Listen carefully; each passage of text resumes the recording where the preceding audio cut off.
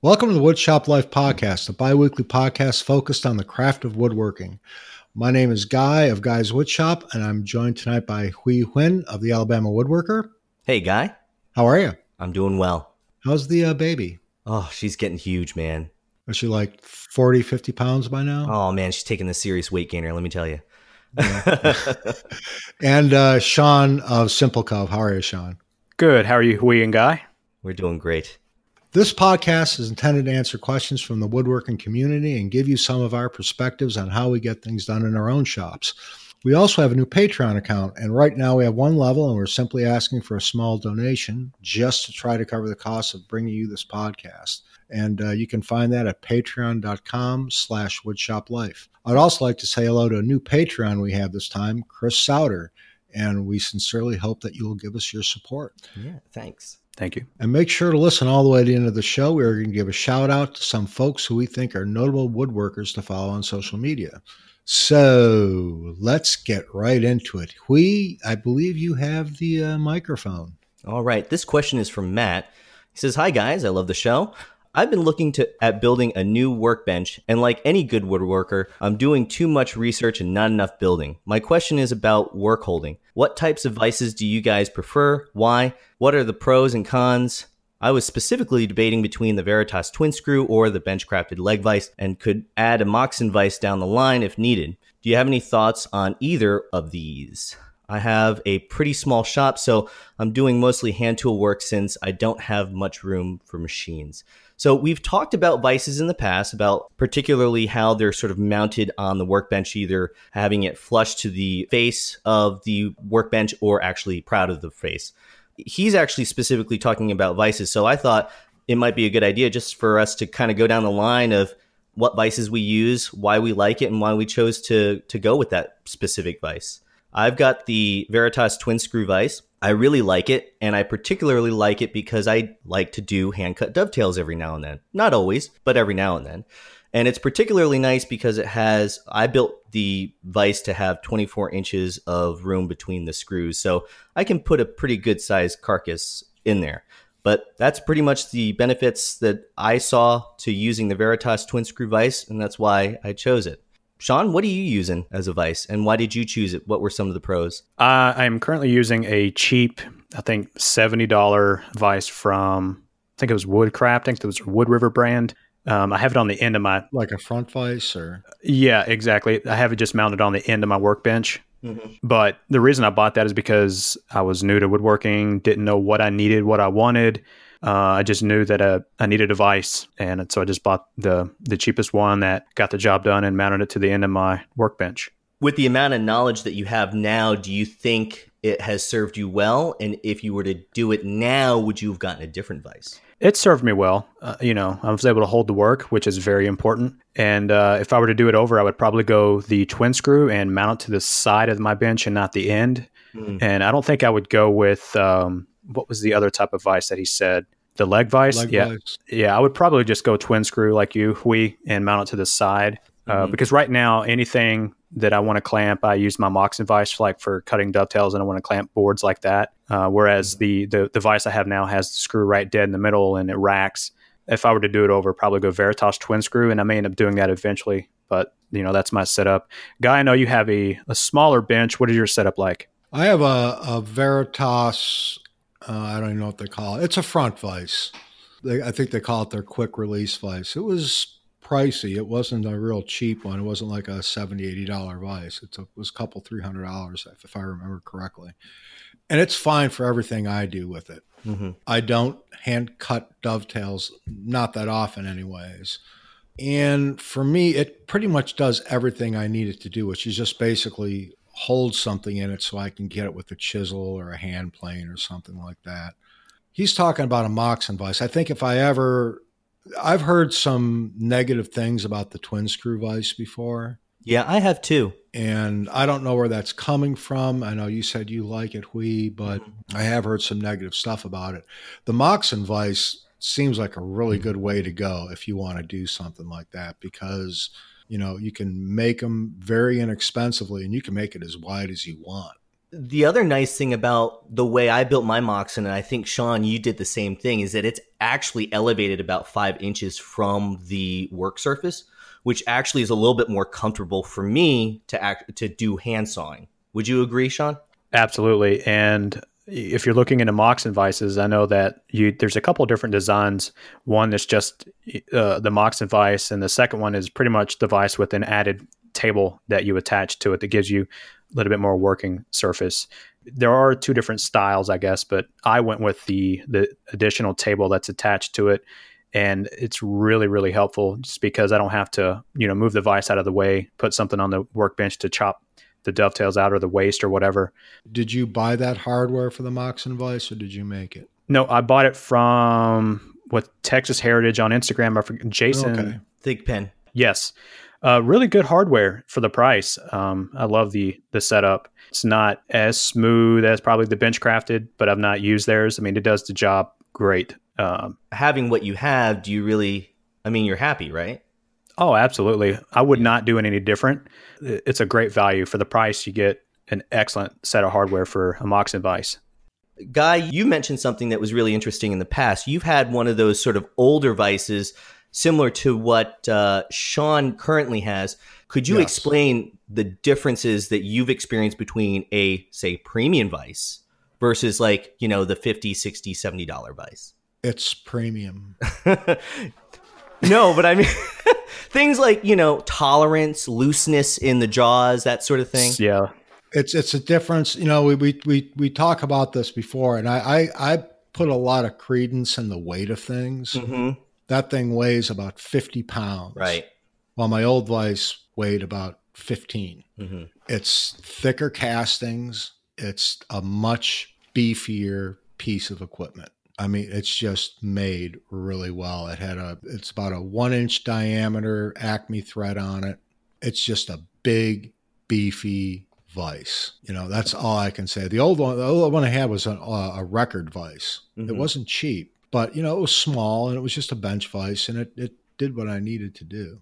It's just it's like the difference between, I've said this a million times, the difference between driving a Mercedes and a Volkswagen. Mm-hmm. They both do the same thing. One just does it it's made a little bit nicer. And the cheaper one that I have, there's a lot of slop. Yeah. And it's just a sloppy feel. I mean, it works, but it's just not a premium feel to it. I mean, you can tell a difference. What about leg vices? Have you guys ever, both of you guys do a lot more hand tool work than I do. And I've got one of those Benchcrafted high vices, which is just like a miniature leg vise. Right. That you mount on top of your workbench, and it brings stuff up a little bit higher. Do you guys feel that you're missing out on something not having a leg vise? I don't. I have the twin screw, and I don't feel as though I'm missing out on anything. They're sweet, though. So let me ask you this. I've never used one, never seen one in person. I can't think of why I would want one, but imagine that you're cutting a 16-inch wide panel, the side of a blanket chest. How would you...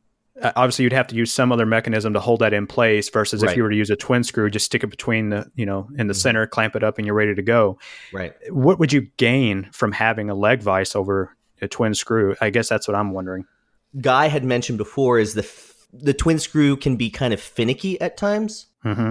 I will say that my vise is very slightly skewed, and I think that's just because over time it's just kind of gotten that way, and I just need to go and tighten things up. Is it not a Veritas twin screw? It is a Veritas twin screw. Okay. Yeah. Right. So but I'm really happy with it, and I haven't found that it has been that finicky. Yeah, I had a choice. I could go with the vise I have now or the Veritas twin screw. Mm-hmm. And just because I've heard of, I'm not going to say a lot of people, but some people saying that they've had issues with it. Yeah. That's why I went with just a regular, front vise. Sag was another thing that they had mentioned, is that over time that they got a little bit of sag with the screw to alleviate everything sags over time. Trust me. To alleviate that, what I did was put a piece of UHMW on a hardwood block and then attach that to the underneath the vise where the screw goes through. So that supports the screw as it's opening up. There is one thing that I recently started using my vise for, and it's kind of, I don't know, maybe dumb, but when you're using the Festool domino and you're test fitting something and you cannot get the dominoes out, so you reach for a pair of pliers. Yeah. Well, stick it in the domino in your vise, clamp it up, pop it out. So much easier, and it doesn't damage the little dominoes. That's a good point. Good tip there. I just grab the pliers. You can get those needle nose. Yeah, I just grab power needle nose pliers and I put a piece of wood underneath it so the points don't damage the wood and just pop it pops right out. Give the vise a try, guy. You may switch over. It may convert you. No. Well, Sean, I think you've got the next question. Sure do. This one's from Rick. This may be too basic to address on the show, but you all talk of different benches, assembly, work, and outfeed. I get what an outfeed bench is, but what is the difference between a work and assembly bench? Thanks. Well, Rick, there are pretty much 3 different types of tables that you would traditionally have in your workshop. You have a workbench, assembly table, and an outfeed table. And assembly table is typically used for assembling your projects. It's going to have a dead flat top that you can reference. For instance, like if you're gluing up a table with aprons, you can flip it upside down, make sure that your aprons and the top of the legs are all touching the tabletop. It's going to give you a dead flat reference for the most part. And they're going to be pretty large in size, typically 4 foot by 4 foot or a little bit larger. I've seen some people have 4 by 8 or 4 by 12 large assembly tables. And the outfeed table sounds exactly like the name of it. It's an outfeed. It's going to be primarily used to support your pieces as you cut them through the table saw, because you don't want to cut the piece and it be 7 feet long and it fall. It's going to protect, or it's going to catch your work pieces rather, and give you a place to push that through your table saw. Those are not primarily as important to have a dead flat surface. You're not going to have a real thick top, and they're not as big as an assembly table. And a workbench is something that's going to, it's going to be a little more dedicated with vices and bench dogs and holdfasts and all kinds of stuff. And it's going to have a thicker top, and it's going to be something that you primarily use to work on your pieces with hand tools. Yeah, that's the main difference between mine. I've got a workbench and an assembly table. My assembly table is about 3.5 by almost 6 feet. It's not huge, but it's not tiny by any stretch of the imagination. And all I do is assemble stuff on it. Mm-hmm. I want to make sure I have a flat reference surface, especially for like doors and stuff like that, where I can put something on there, glue it up, and know that it's going to be flat. My workbench is really small because I don't do a lot of hand tool work, but that's why I have a workbench. It's just for the hand tool woodworking. Mm-hmm. And of course, to collect a lot of crap while I'm in the middle of a project. The nice thing about a workbench, for me anyways, aside from the assembly bench or assembly table, is that it's rock solid. I can bang on it. I can do chisel work. I can do handwork on it, and it's not going to move around. It's not going to flex. It's not going to do anything like that, which is something that I can't, on my assembly table, I can't do any of that stuff with. I know you've got something you call a moat. That's different than your workbench. Oh, absolutely. It's different than my workbench. My assembly table, or multifunctional outfeed assembly table, functions not only as an outfeed table, but it is also an assembly table. Just like Sean says, it's great to assemble things, parts, do my glue ups. Then I can take that surface or that top off, and underneath I use it as a sort of multifunctional table, or a table that I use to register my domino off of because it's flat. And I use it not only for assembly, but I also use it to do some light machine work, router work, domino. But workbench is strictly hand tool use. See, my outfeed table is an MFT top. So I use that like a clamp. And that's where I do all my hand power tool stuff. Right. Because I've got all the clamping options right there. That's why I've never felt a need to drill holes in my bench. Right. Because I can do it on that. My bench is small enough, the workbench, if I need to clamp something to it, I can just clamp it off to the side, and I don't need to drill holes in it. Yeah. Someday I may. I mean, you've got the holdfasts. You just have to figure out when and if you need them. Yeah, I don't even know where they are anymore. They're in one of my 79 drawers.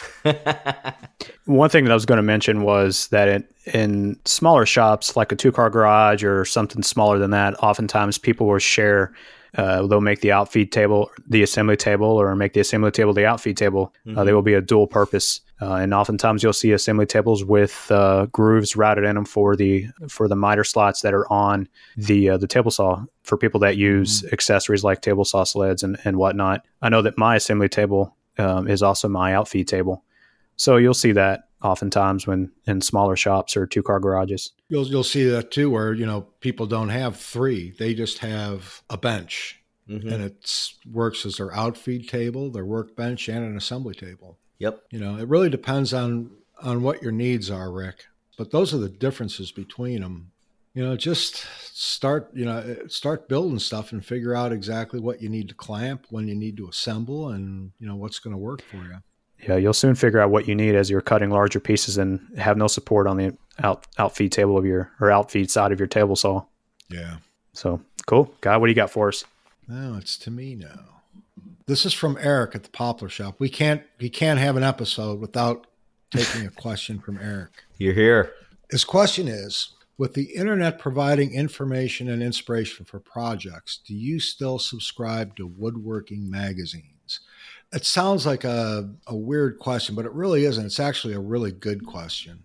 There's so much out there nowadays as far as the internet goes, between Instagram and YouTube and Pinterest. What need is there for a woodworking magazine? I don't subscribe to a physical magazine. I am a member of the Fine Woodworking online thing. I do the same. Same here. And the reason for that is there's still times where, I just don't want inspiration for something. I need to find out about a specific process that I may not be familiar with or I haven't done in a while. And it's really nice to have some kind of archive to go back to. If it's been done, it's probably on Fine Woodworking somewhere. It's nice to be able to just search in there and find, sometimes you'll find articles that are, 30, 40 years old. Sometimes they'll be written 10 years ago, 5 years ago, or last issue.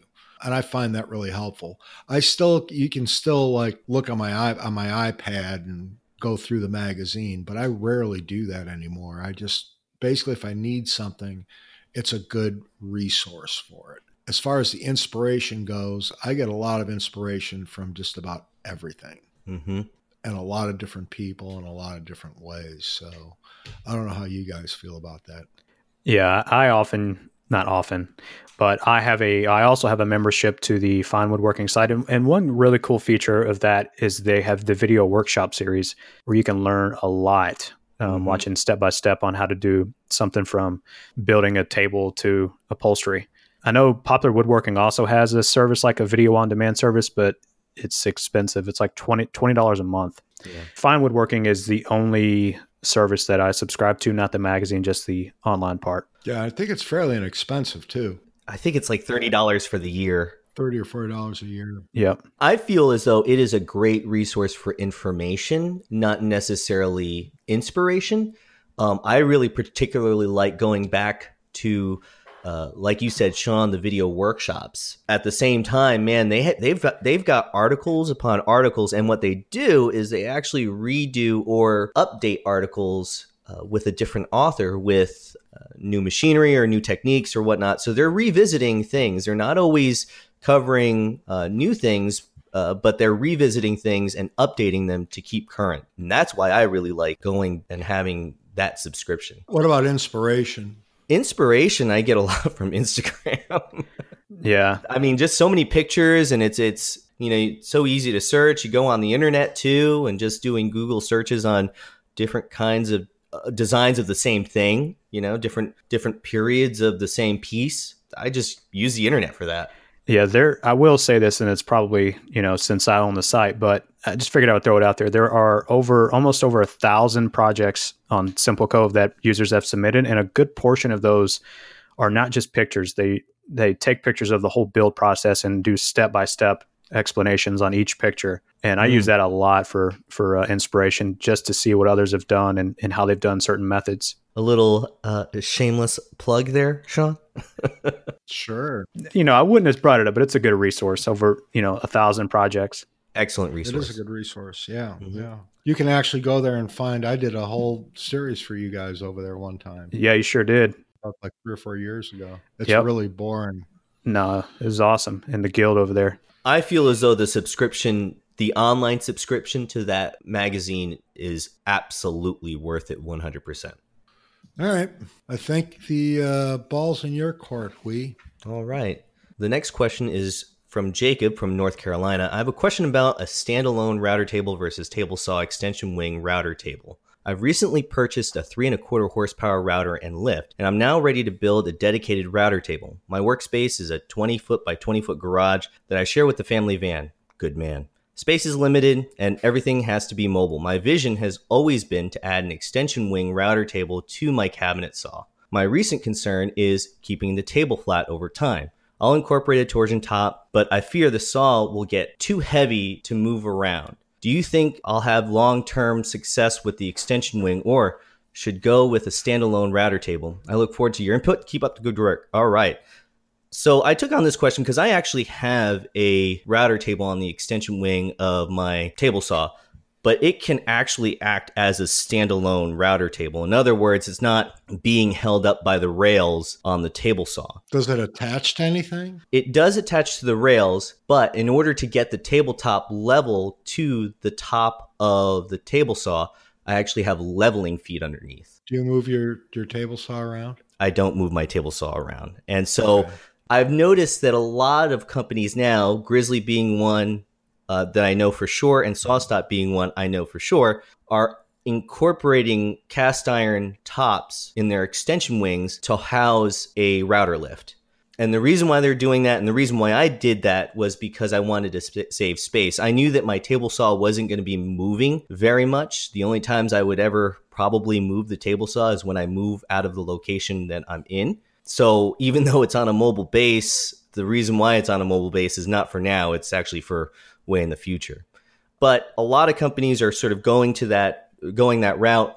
The reason why I know my router table is going to remain flat is because I have a torsion box underneath laminated MDF that is then laminated with Formica on either side. So I don't think it's going anywhere. And because it's independent from the table saw, I don't worry about trying to maintain flatness because I've got, a whole stack of cabinets underneath the table. So The downside, I think, to having a router table in the extension wing of your table saw is access. The way I have it oriented, I don't have access to the end of my router table, which it's actually really convenient to have, say, if you have a big piece that you're sort of pattern routing, it's kind of nice to be on the end of the router table rather than on the long side of the router table, if that makes sense. Guy, I think you have a dedicated router table. Am I correct? Yeah, that's what I was going to say, Jacob. Thing is, you have to decide how much you're going to use your router table. I use my router table a lot. I mean, a lot. Mm-hmm. If you put the router in your extension wing of your table saw, I wouldn't be concerned about the dipping of the top. I'd be just concerned about the weight on the end. You've got to put some legs on the end to hold the rails up, okay? Because it's just gonna pull it down a little bit.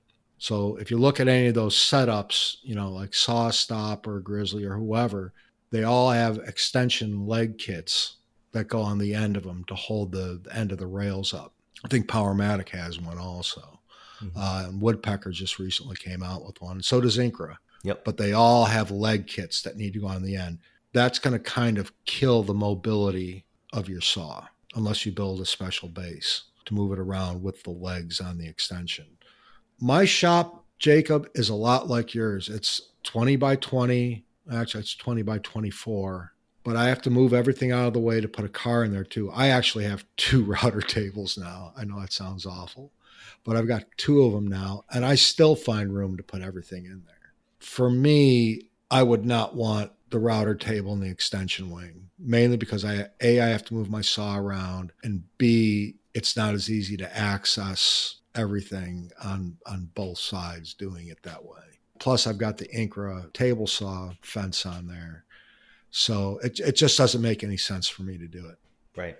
You really have to decide what works for you, Jacob. Keep in mind also, my table saw is in a dedicated space that never moves.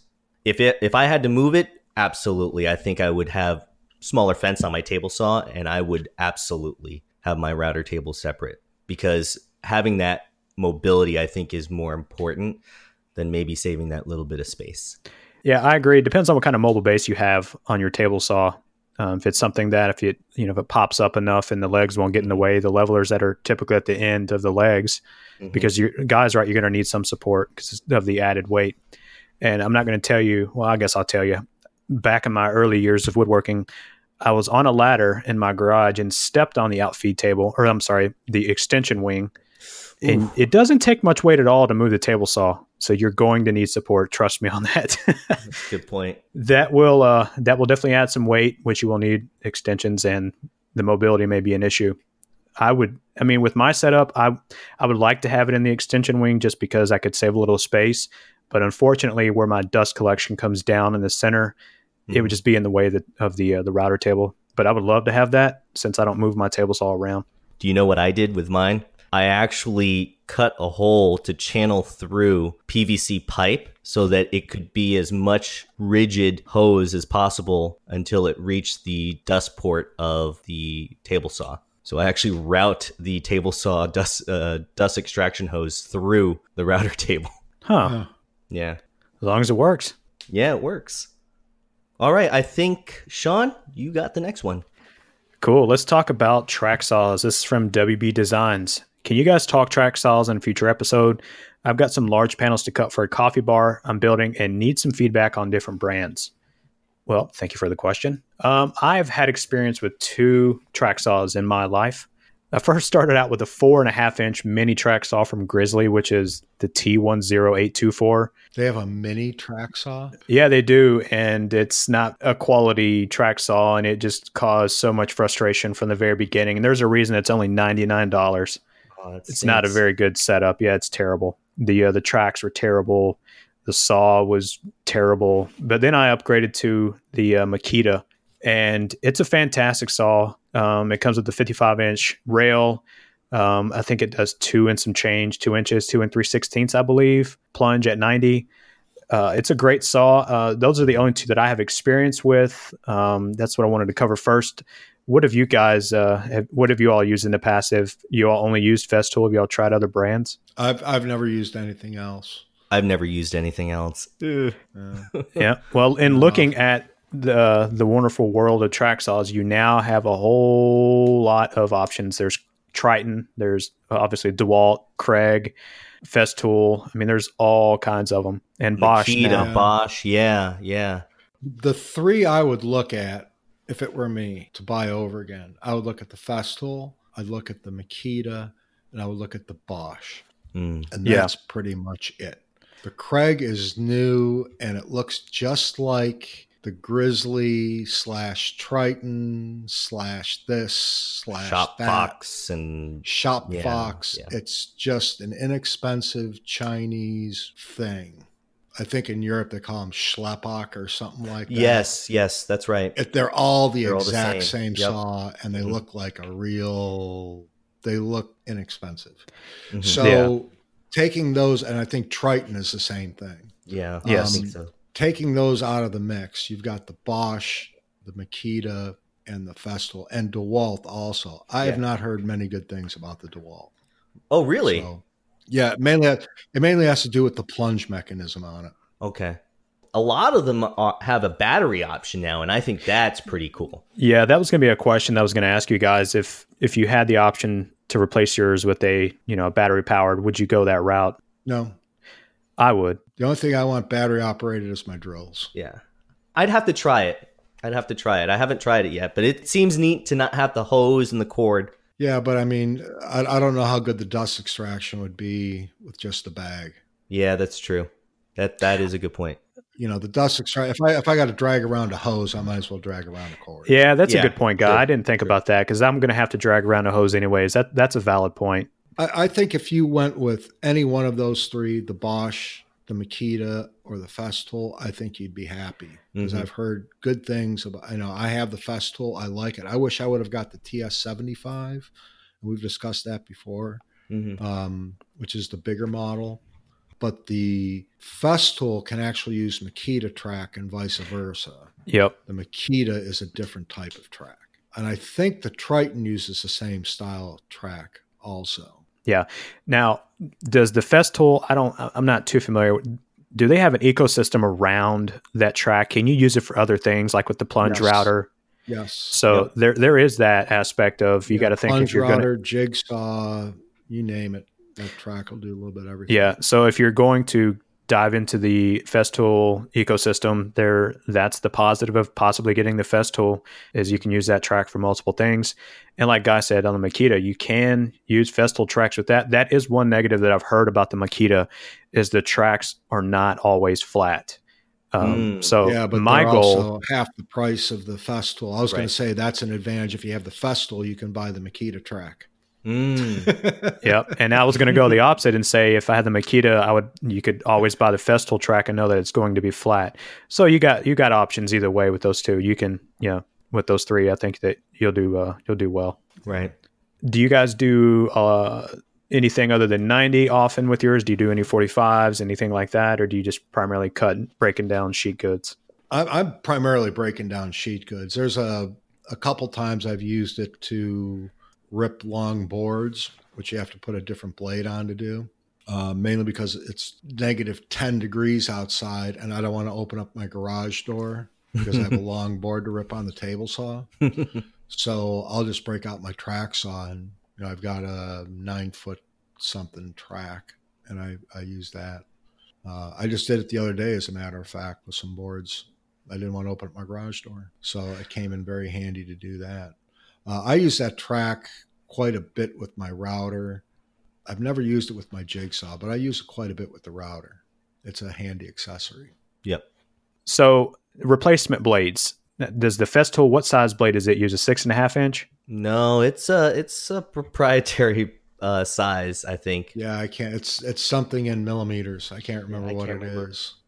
160 millimeters. Yeah, that sounds right. I actually have a Freud blade in my track saw, and I do have a Festool ripping blade. When my Festool track saw blade that it came with eventually got dull after about 4 years, I went to buy another one, and it was really expensive. So I ended up buying a Freud blade, and it works fine. So the only time I switch it out is when I have to rip. Like I said, they have a special blade for that. It's got more teeth on it, or less teeth on it. Right. Okay. One last thing I wanted to touch on about track saws are the accessories that you can buy via, third party. I'm guessing any of them, like the TSO products and all that stuff, if they fit the Festool, they will also fit the Makita track. Do you think there's any? And the Triton track. And the Triton. Believe so. Okay. Yep. Any advantages, disadvantages between picking track saw for the accessories? I know the ones you mentioned, Guy, other than the Bosch, would fit that fairly well. The Festool is going to have more aftermarket than anything else because it's the most popular. I'm assuming. Yeah. There's a lot of really cool stuff out there for the Festool tracks.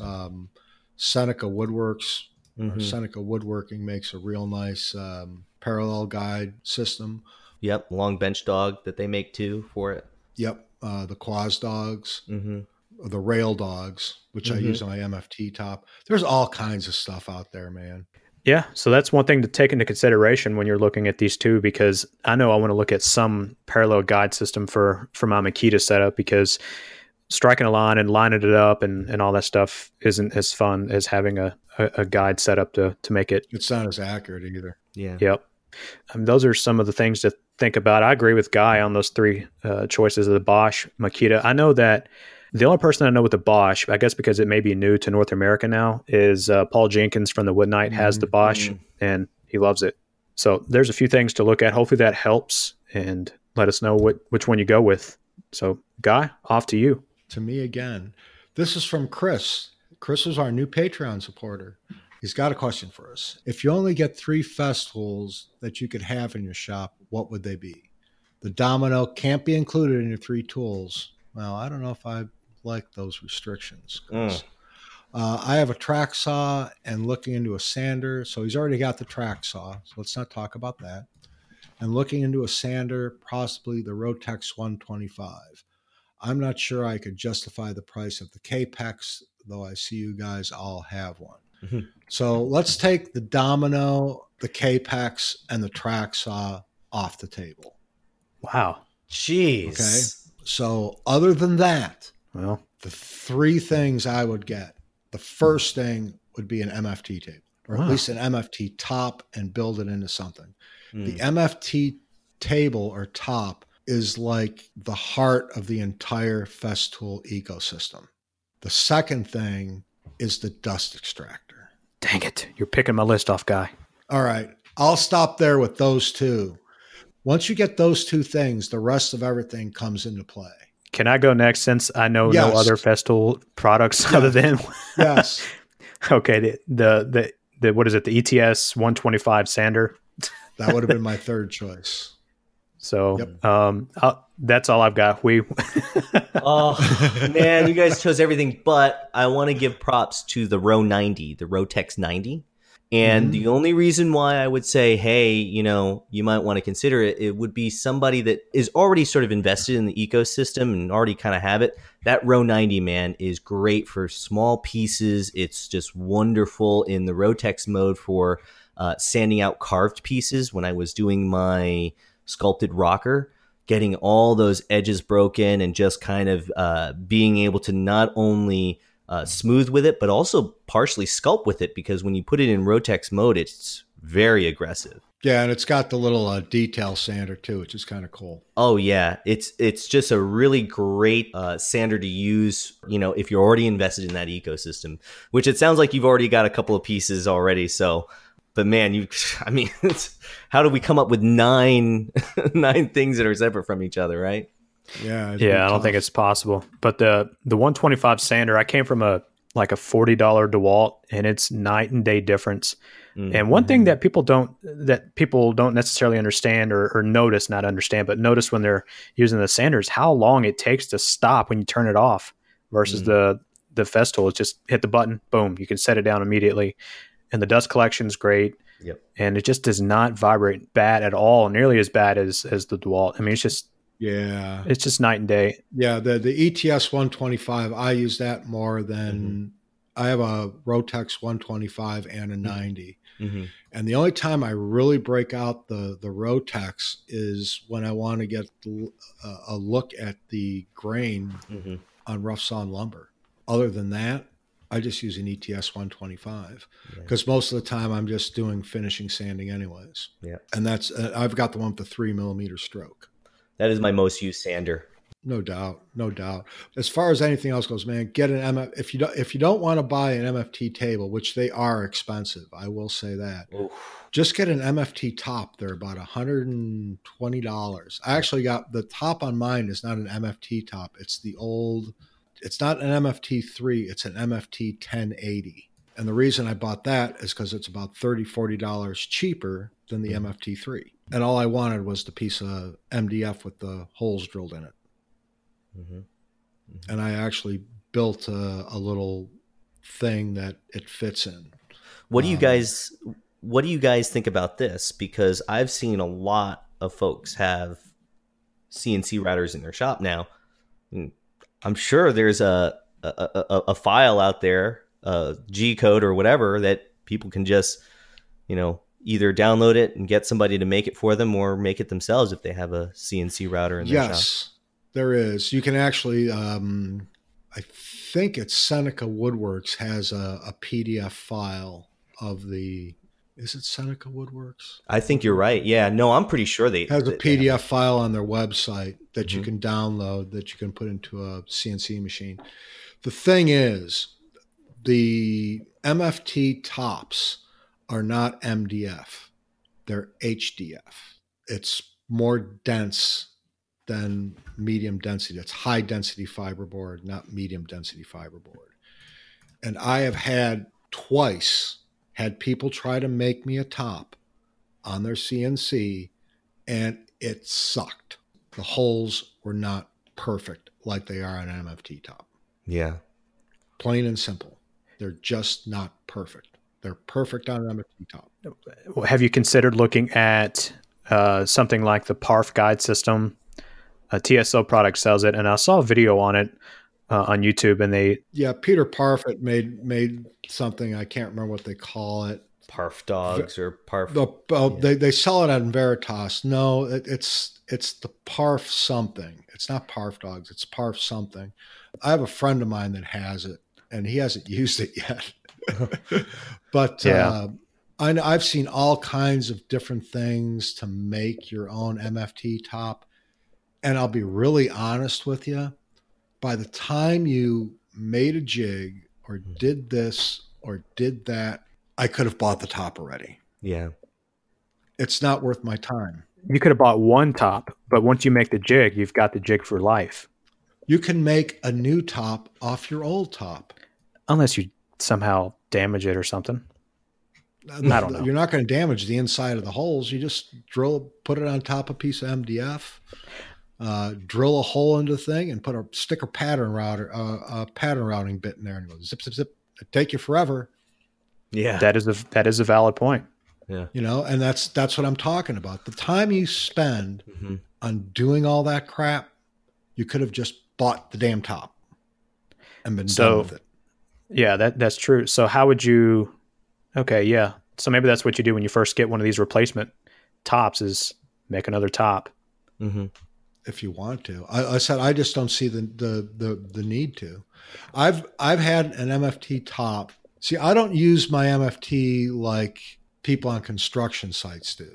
If I was like a guy doing work out in the field where I had to depend on my MFT top and I was using it every day and cutting into it, I'd be lucky to get 3 or 4 months out of a top. I can see investing in something that would make me a new top so I didn't have to buy a new one every couple months.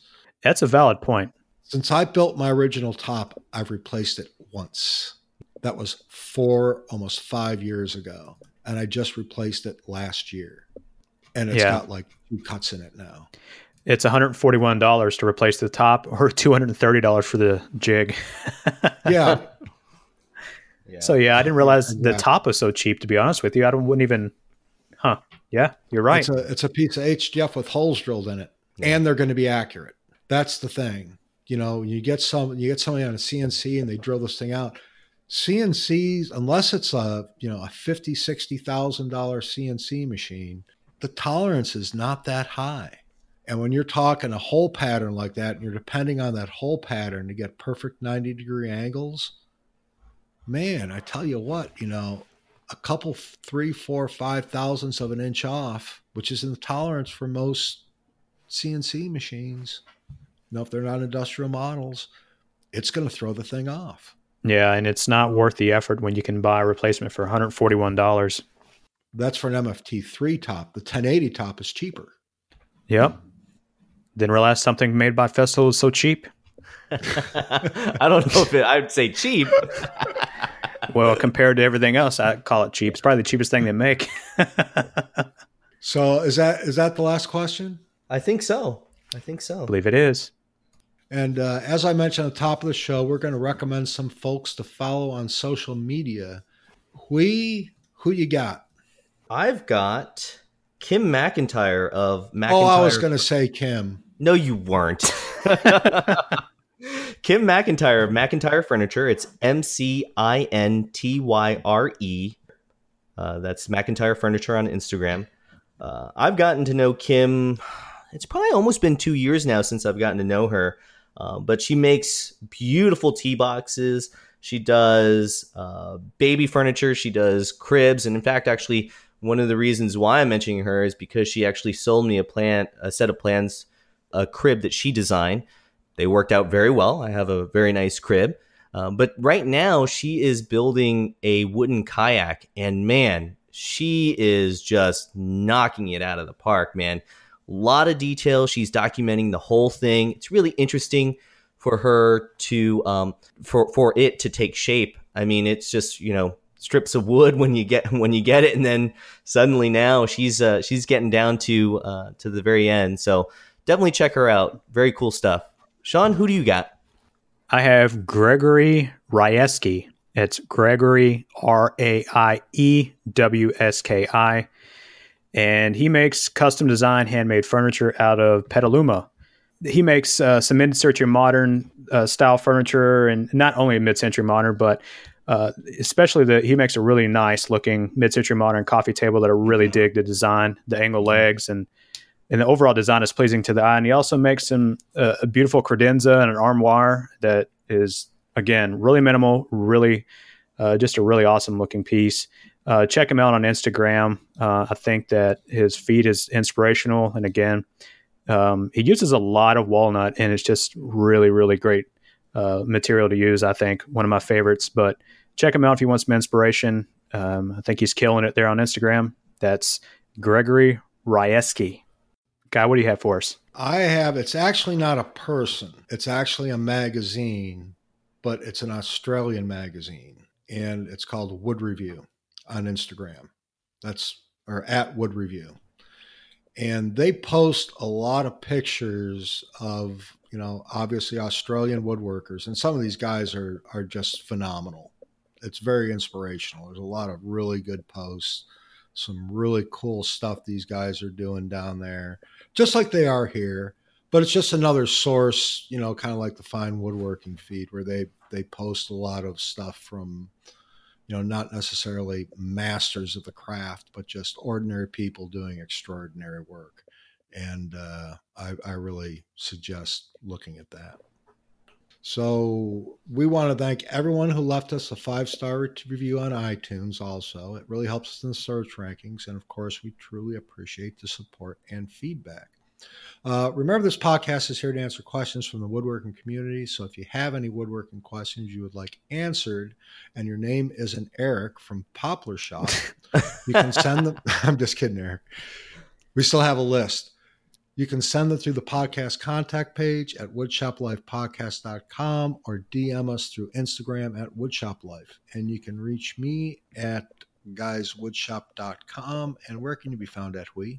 You can find me at alabamawoodworker.com. Sean, where can we find you? simplecove.com and at simplecove on social media. Well, real good, guys. It was a good conversation, and we'll do it again in a couple weeks. We'll see you in a couple. Awesome. All right. See ya.